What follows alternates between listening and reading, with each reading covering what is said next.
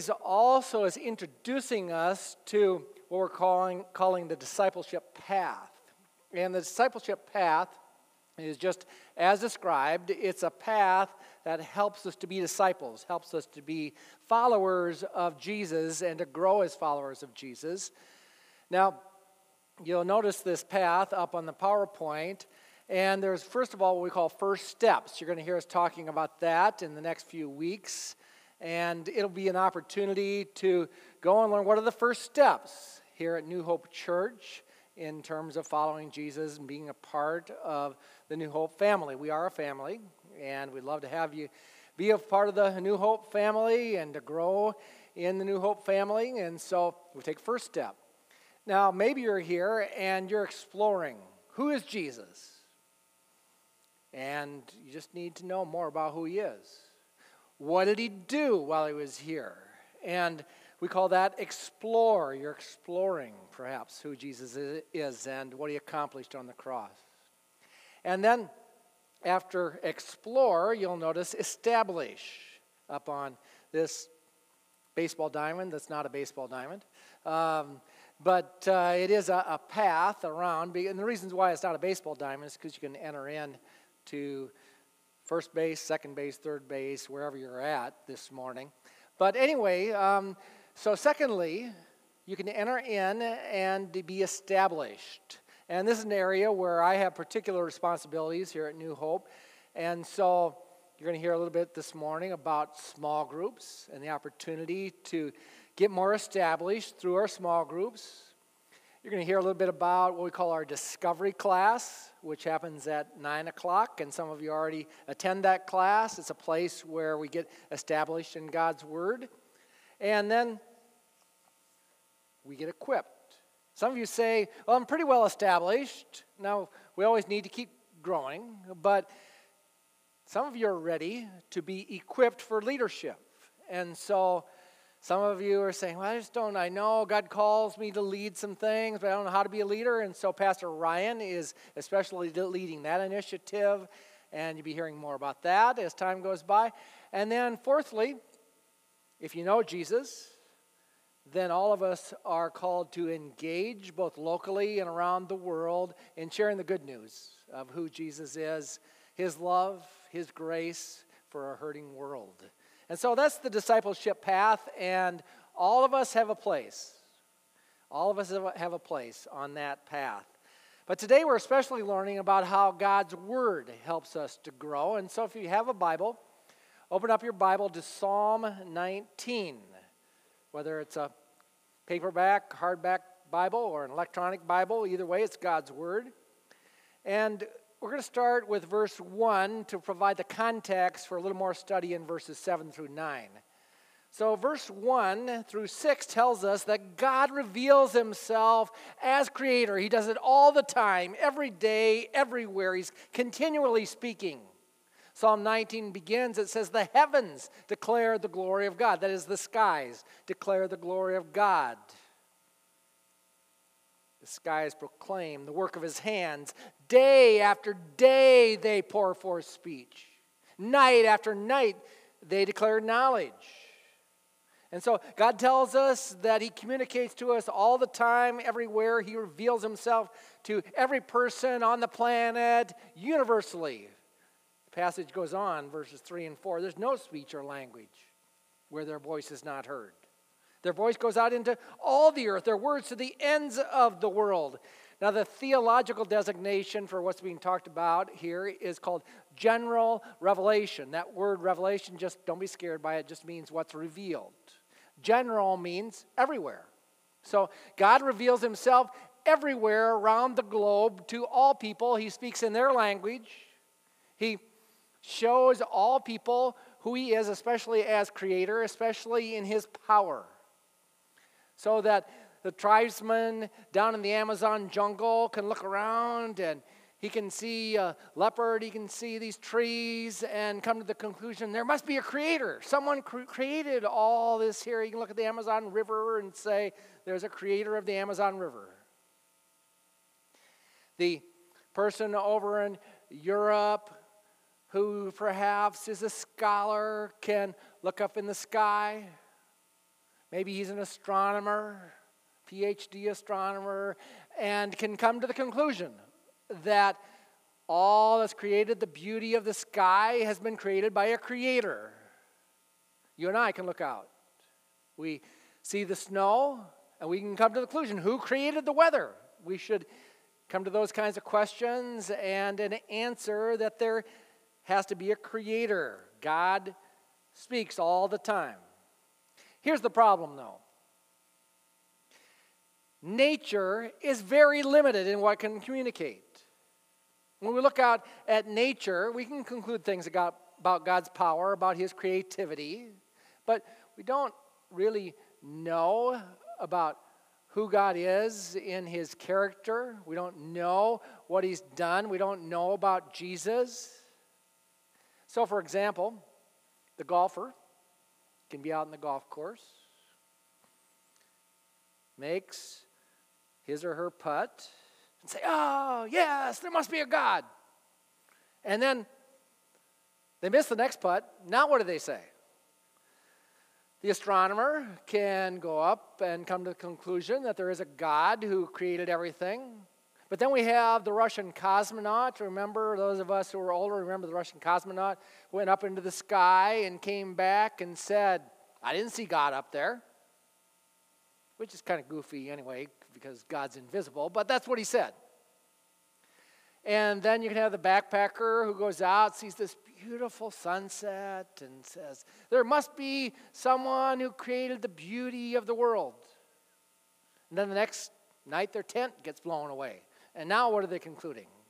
And so my point is that nature is very limited in helping us to know who God is. So what Psalm 19 says is that God therefore has communicated to us with words.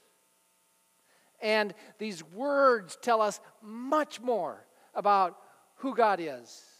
And just like a person, if you meet someone, maybe you can describe them. They're short or tall, they got blonde hair or brown hair, but you really don't know someone, do you, until you enter into communication with them, until you interact and they share their experiences with you, you share your experiences with them, and you go through some things together, and you reveal what's going on in your heart and your life, and then you really get to know someone. And so God, in the same way, communicates with us, his mind, his heart, and that's what his word is. That's what the Bible is, God's communication to us.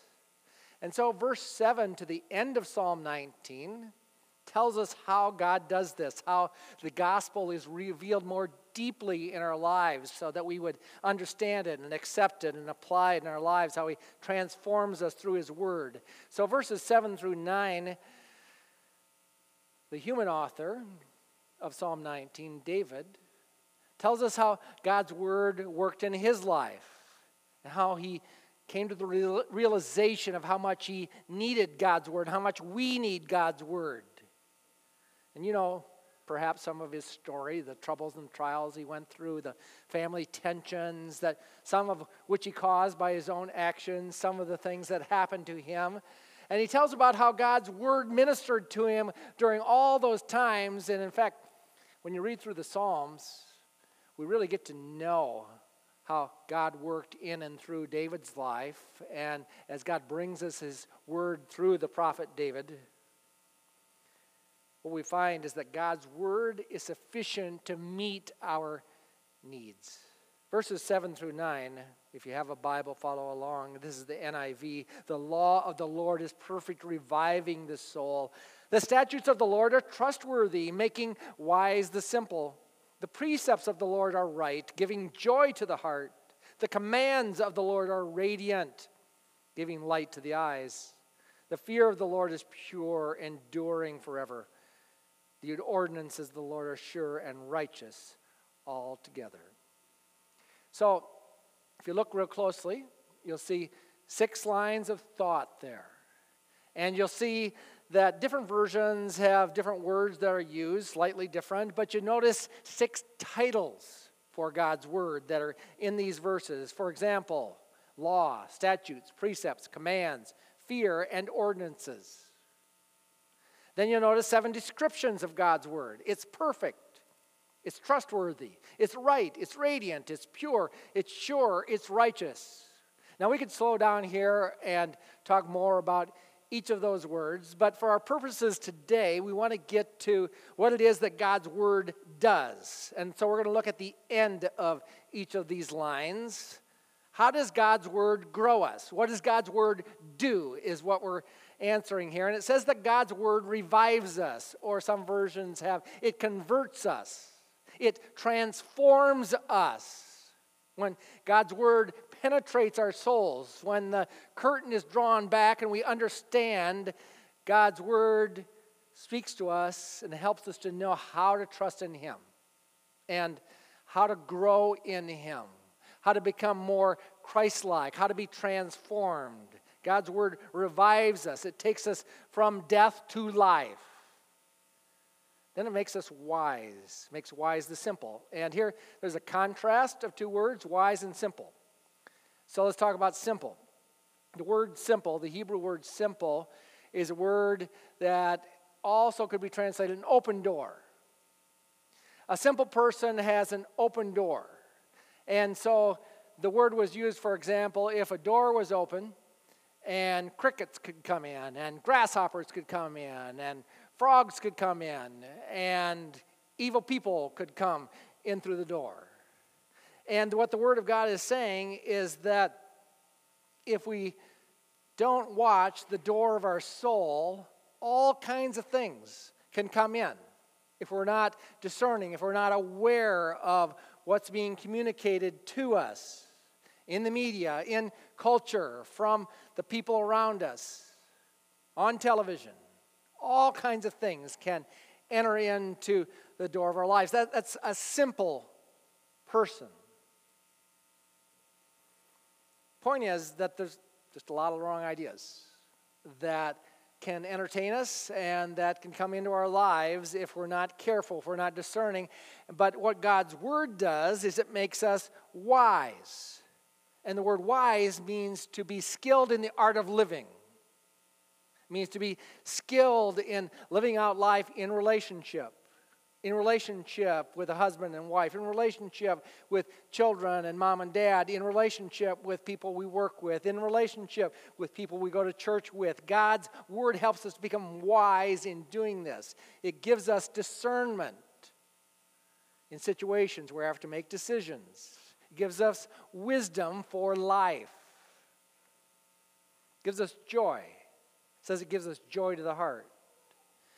Now, those of you who heard messages on joy versus happiness know that the difference is that happiness is for a moment.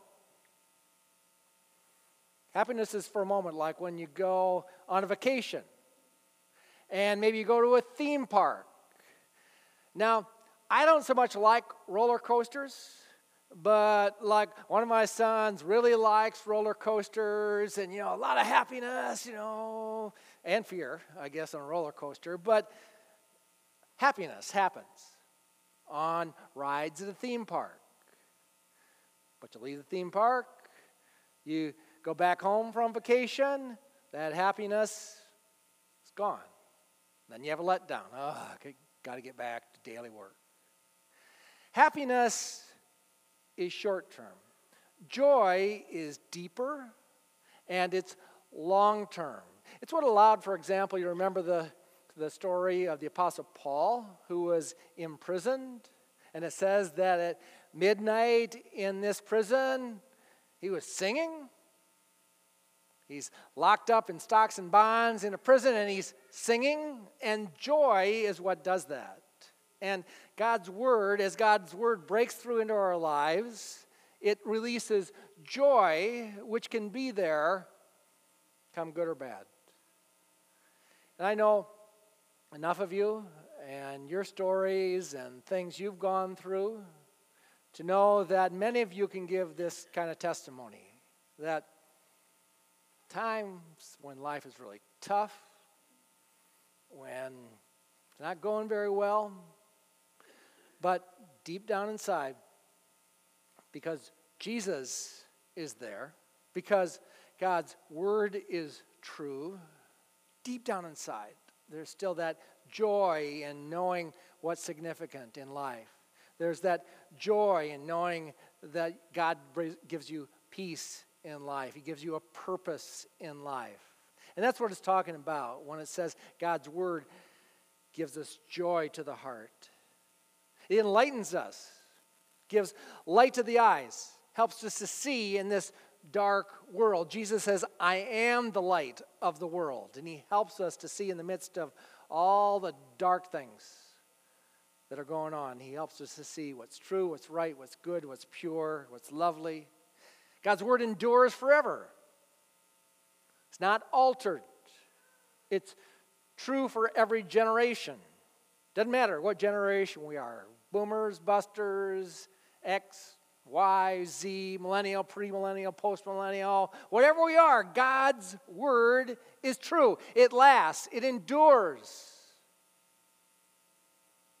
You know, sometimes people say, well, you know, the Bible was written a long time ago.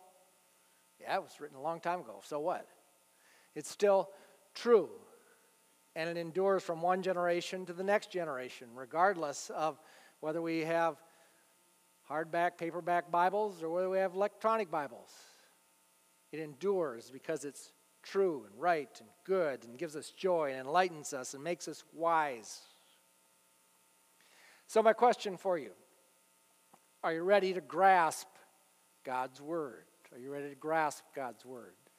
If you have a paperback or a hardback copy of the Bible, would you just take it and put it in your hand for a second? Now, tell me, if you've got a paper Bible, is it pretty easy or hard to hold it on one finger? I mean, it's not impossible, but better to have 2 fingers, right? Then it's better to have 3 fingers, and then 4 fingers. But then when your life turns upside down, you better have all 5 fingers on the Word of God to really grasp God's Word firmly. And that's what we're talking about this morning. I found out about this illustration, the hand illustration, a long time ago. I'm sure you've even taught it here 2 or 3 times. But it's good to be reminded of the basics, so that's what we're going to go over. How God's Word changes us through His Word. Here's some practical applications. We've just heard motivation in Psalm 19. Now, here's some practical applications. So we hear the Word. This is one of the ways that we grow in God's Word. Consequently, faith comes from hearing the message, and the message is heard through the Word of Christ. That's Romans chapter 10, verse 17. Now, we're talking about sermons, but really this morning my focus is on the straight dope, on the Word of God itself. And so these are my applications that I'm talking about here, is that most of us just need a straight dose of God's Word. And the way I do it is that I like most days to do some kind of workout in the morning, sometimes on a treadmill, sometimes lifting some weights. And while I'm doing that, I've got some different apps that I use. The one that I use most days is the NIV Audio Free. And so, for example, yesterday I listened to about 5 chapters of Isaiah, and some of it I'd have to really dig into to tell you exactly what it means, because he was talking about Moab being in trouble and talking about Assyria being in trouble and things. And I would have to go back and actually study those chapters, but what hearing the Word in big doses like that does is it gives you an overview of God's Word.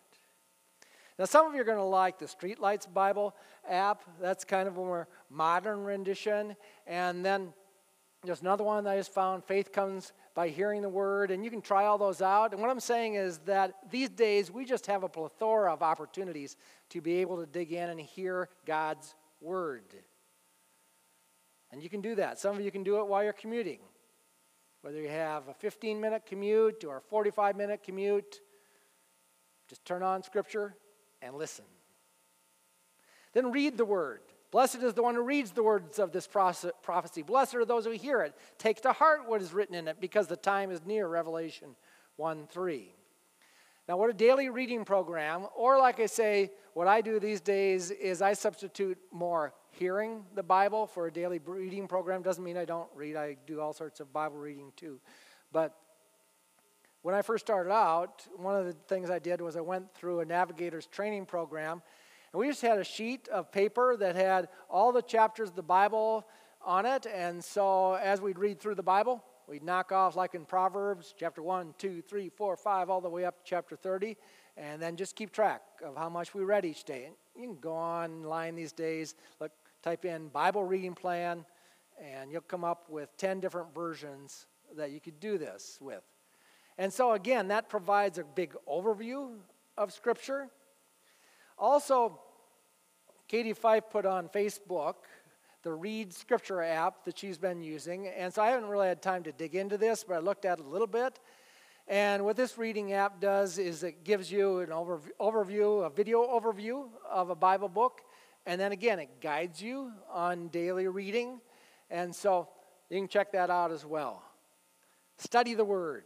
Now, before I go on, let me just say that probably most of us do some hearing of the Word and some reading of the Word. But now it starts to get a little tougher.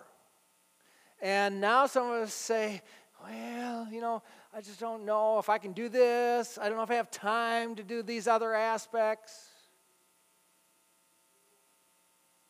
Hear me out. Now the Bereans, Acts 17:11. The Bereans were of more noble character than the Thessalonians, for they received the message with great eagerness and examined the Scriptures every day to see if what Paul said was true. So the context of this is that the Apostle Paul came to Berea, and in Berea, they were presented with God's Word, and so what they did is they opened up what for us is the Old Testament, and they began to look through and see if what Paul said was really in the Scripture. And so that's why I always say, check me out. Go see if what is here is here. That's studying the Word. It's careful reading, but it's also writing.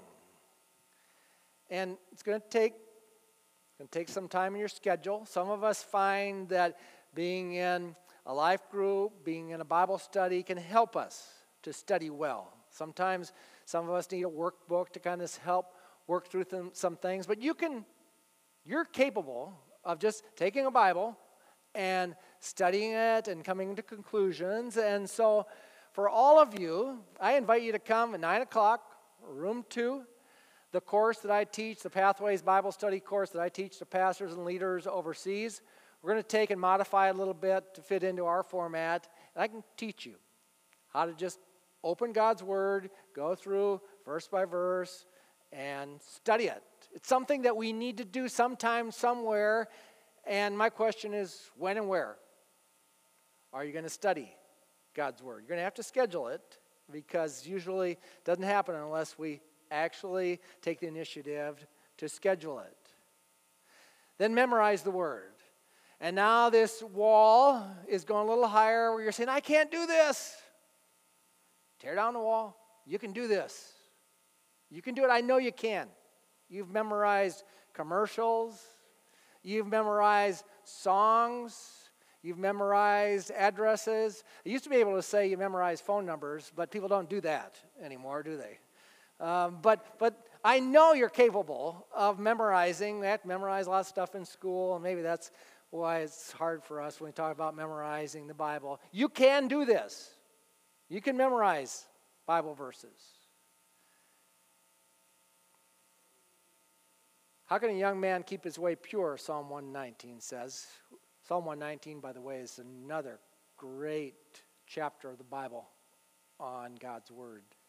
How can a young man keep his way pure? By living according to your word. I seek you with all my heart. Do not let me stray from your commands. I've hidden your word in my heart. Hidden it, memorized it, that I might not sin against you.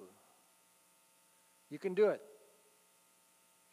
After 24 hours, somebody has studied this. After 24 hours, this person said, as they studied what we can remember, they said, after 24 hours, we can remember about 5% of what we hear. Seems a little bit high to me, but 5% is what they came to the conclusion of. 15% of what we read.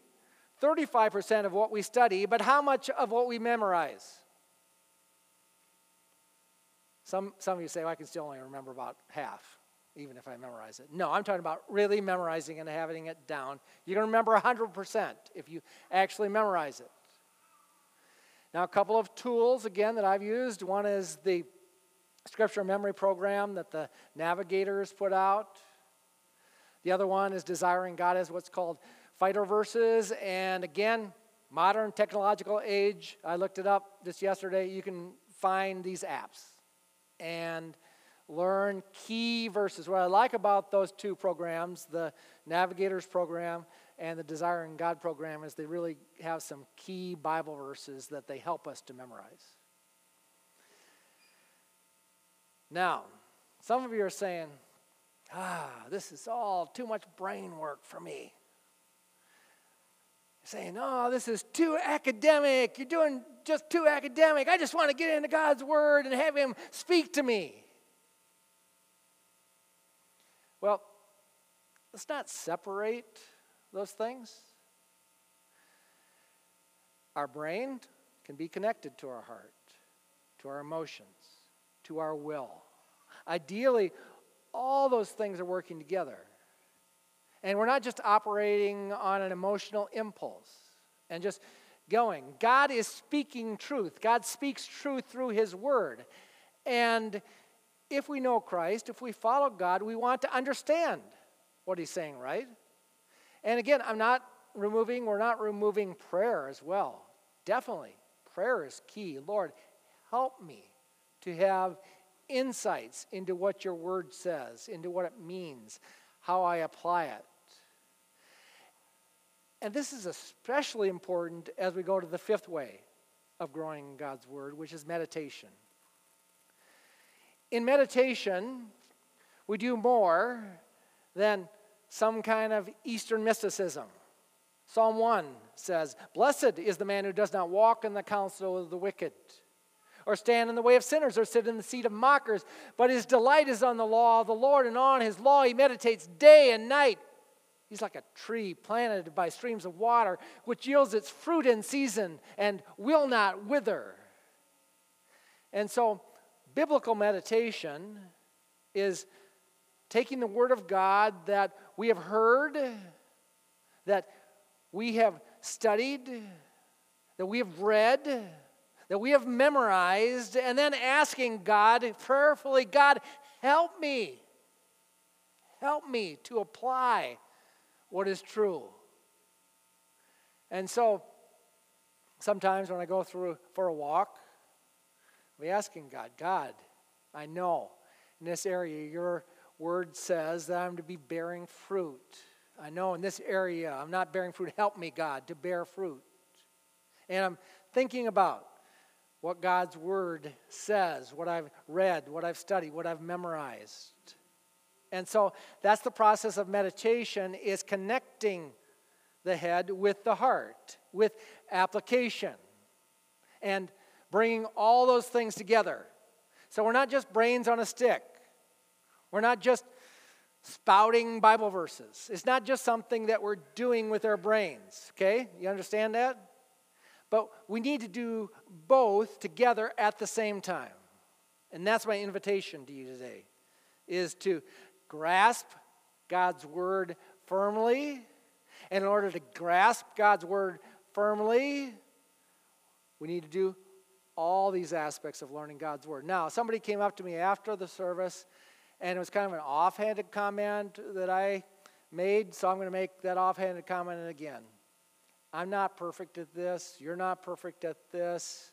Some days I get up, and I just got to go and do some things. And I miss out on my spiritual exercise. And so there are going to be days when you do, but I get up the next day and give it another try. And so that's my encouragement to you, is think about this week, this year, what's going to be different? What's going to change in terms of your growth in God's Word? Are you going to read God's word better? Are you going to use one of those apps to hear God's word better? You're going to have some study time? You're going to memorize God's word? You're going to meditate on God's word? Now, probably, if you can go out tomorrow and do all 5 of those tomorrow, praise the Lord. Go do it. But you're probably going to have to pick one of those out and start with that and incorporate the other ways of growing in God's word gradually and figure that out. And so just come before God today. Say to him, God, how do you want me to grow? Through your word. And apply it tomorrow morning, Tuesday morning, Wednesday morning. See what God does. We're going to let Francis Chan have the last encouragement here. So just let it be an encouragement to you. And then, like I say, ask God what it is that he wants you to apply from the message today. When I read the word, I really take it as God's word. I'm praying before I read, and I'm asking the Lord to show me, like if I've never read before, and let me experience him in that time. There's a story in Luke 10 where Jesus enters this house of Mary and Martha, and Mary's just sitting at his feet, glued, like listening to him. Martha's running around doing all this stuff, preparing, and she actually gets angry and tells Jesus, hey, can't you tell Mary to help me? She's just sitting there. And Jesus answers and says, Martha, Martha, you're anxious and troubled about many things, but one thing is necessary. Mary has chosen the good portion, which will not be taken away from her.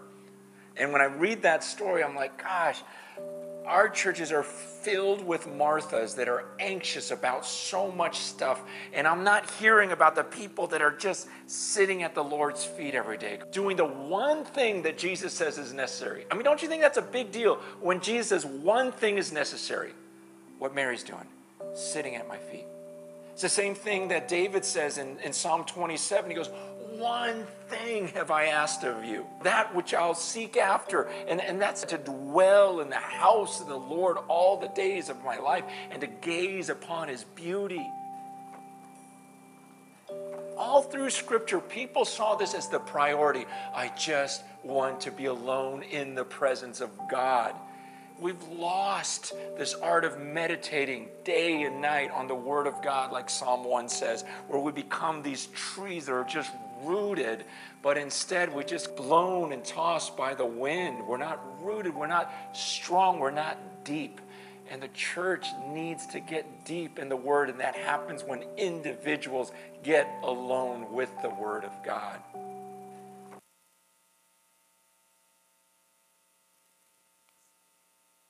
Good morning, New Hope Church. And Pastor Tom, thank you for that great message and the reminder that God uses Scripture to help us grow in our faith. One of the things we're talking about here in 2019 is January is